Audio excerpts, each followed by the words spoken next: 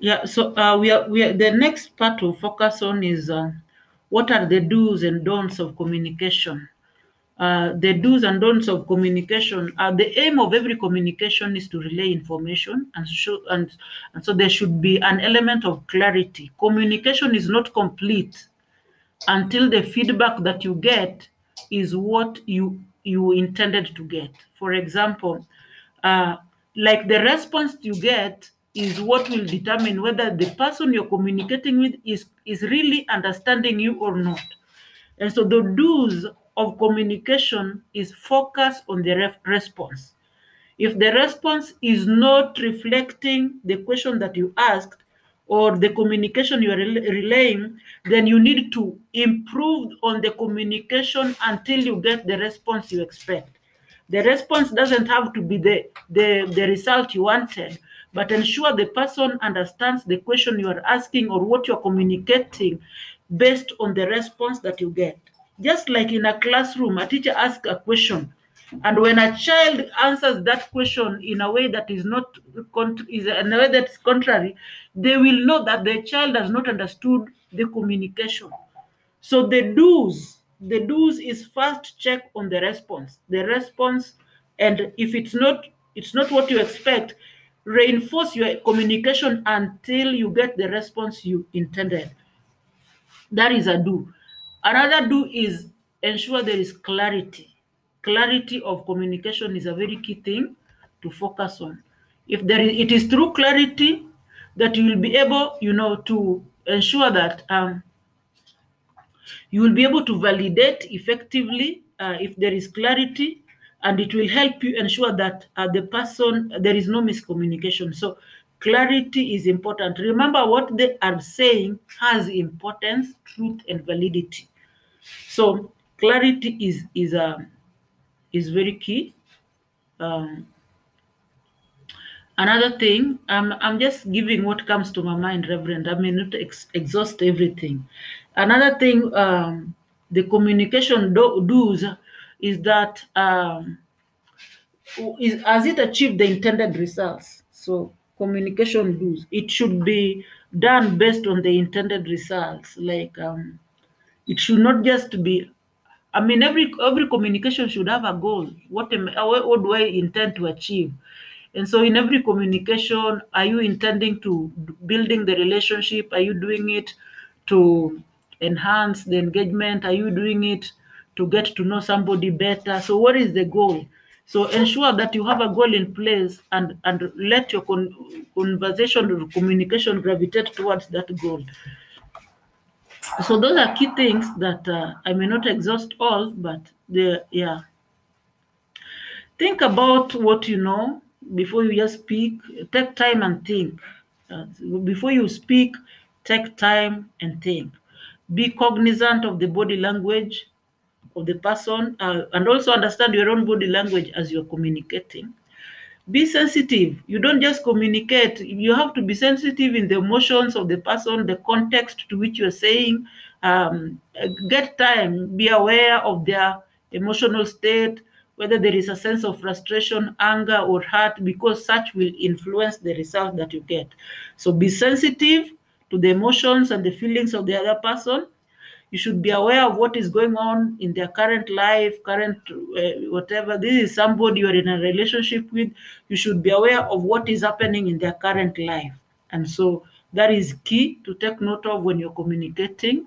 Uh, be cognizant of their level of language comprehension and understanding. So you can't just speak tough English to somebody who doesn't understand. So you have to be cognizant of their level of language comprehension. If you don't comprehend their level, if you don't understand their level of language comprehension, you may, or maybe you're communicating to somebody in Swahili and they're poor in Swahili, you'll make it difficult for them to respond to you effectively. So be cognizant of the level of language comprehension and understanding, the level of understanding that they have. Do they comprehend this topic? Do they understand it? And such like things. And so the communication don'ts are, don't undermine anybody. Don't show body language expressions that express like you are undermining somebody, you don't respect somebody, you have an attitude, such things really comes off negatively. You know, even if you're the one paying the bills or paying the rent or taking care of things, let it not come out like I'm the one who did this, like, I'm the one who bought the car, and so let there be no expression of an attitude, or such like things. uh, and also in trying to intimidate somebody with words and expressions that are above their level of comprehension. Those are things that make communication difficult. So such should be avoided. Avoid undermining somebody, that one you said. So don't also assume that people are at the same level with you emotionally. Some people are going through other things they don't want to talk about. Some are stressed. So if they're not comfortable with telling you everything about their life, don't force it, and don't think that you are always at the same level emotionally. Understand their emotional level. So don't just assume.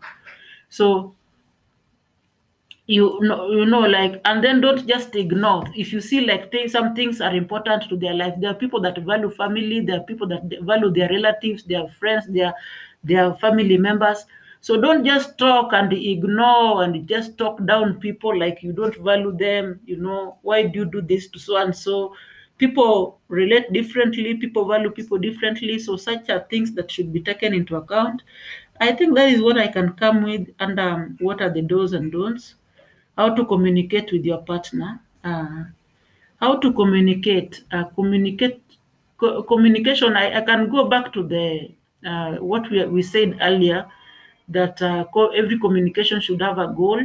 And so, how we communicate, we should communicate in a way that edifies one another, lifts one another, makes one another to feel they want to talk to us, they miss talking to us. So that is key, and that is where honesty is, that is where trust is, that is where authenticity is, that is where commitment is, and that is where there is realness, like real. I want to talk to so and so because after talking to her, I feel energized, I feel lifted. They don't bring me down, they always lift me up. So something like that. How to communicate. Always look at the best in your partner. Always look at the positive side of things. Don't be, always seeing a half glass full, like always seeing the negative side. You would have done it this way, you would have looked better when you just with what they're putting on, appreciate them. You learn to be just appreciative and not comparing. Many spouses or many people in a relationship offend people at a very early stage in their life by the words they speak concerning how they dress, concerning their body posture and everything. You're fat, you would have dressed like this, and then comparing them with other people. Such things take for a longer period of time in people's lives. So such should be avoided. Avoid comparing the person you're in a relationship with the others, and build that relationship. The effort you put in that relationship will really yield fruit. So can communication be without relationship, or can relationships survive without communication? I want to dictate clearly that a relationship cannot survive without effective communication. Communication can exist without a relationship. Yes, there are people you just communicate with, but you relate to some extent, not deeply. Yeah. Yeah, so communication is key. It's our way of expressing our feelings, emotions, whatever it is. We put it outside there. So in communication, I just desire that we may follow this rule of Matthew 7:12, that we do unto others what we would want them to do to us. Yeah, yeah. If you want somebody to treat people to treat you well, treat people well. If you want somebody to be a blessing to you, bless them. If you want somebody to honor you, give honor there. If you want people to talk good of you, talk good of people. Look in the good of people and magnify it. Look in the good of your spouse and magnify it. Sometimes I love listening to watching documentaries and listening to various programs, and I see how people affirm their spouses and how they talk good of them, and how they even follow with those examples. So I think Reverend, that is all I can say, and maybe it can be of help. Thank you so much.